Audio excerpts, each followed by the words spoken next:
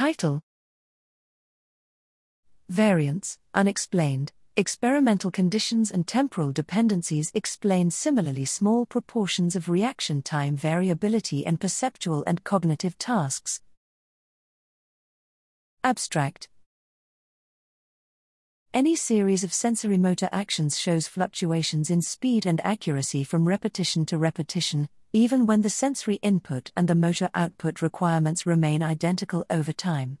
Such fluctuations are particularly prominent in reaction time (RT) series from laboratory neurocognitive tasks. Despite their omnipresent nature, trial-to-trial fluctuations remain poorly understood.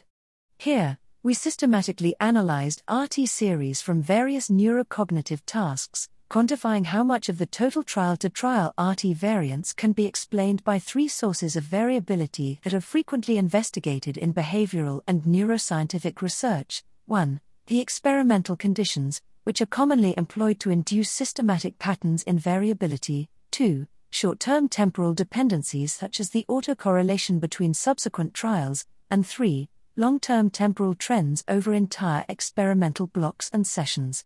Furthermore, we examine to what extent the explained variances by these sources are shared or unique. In total, we analyzed 1913 unique RT series from 30 different cognitive control and perception-based tasks. On average, the three sources together explained only about 8 to 17% of the total variance. The experimental conditions explained on average about 2.5 to 3.5%, but did not share explained variance with temporal dependencies.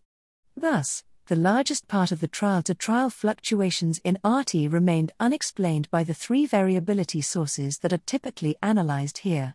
These may be attributable to observable endogenous factors, such as ongoing fluctuations in brain activity and bodily states, though some extent of randomness may be a feature of behavior rather than just nuisance.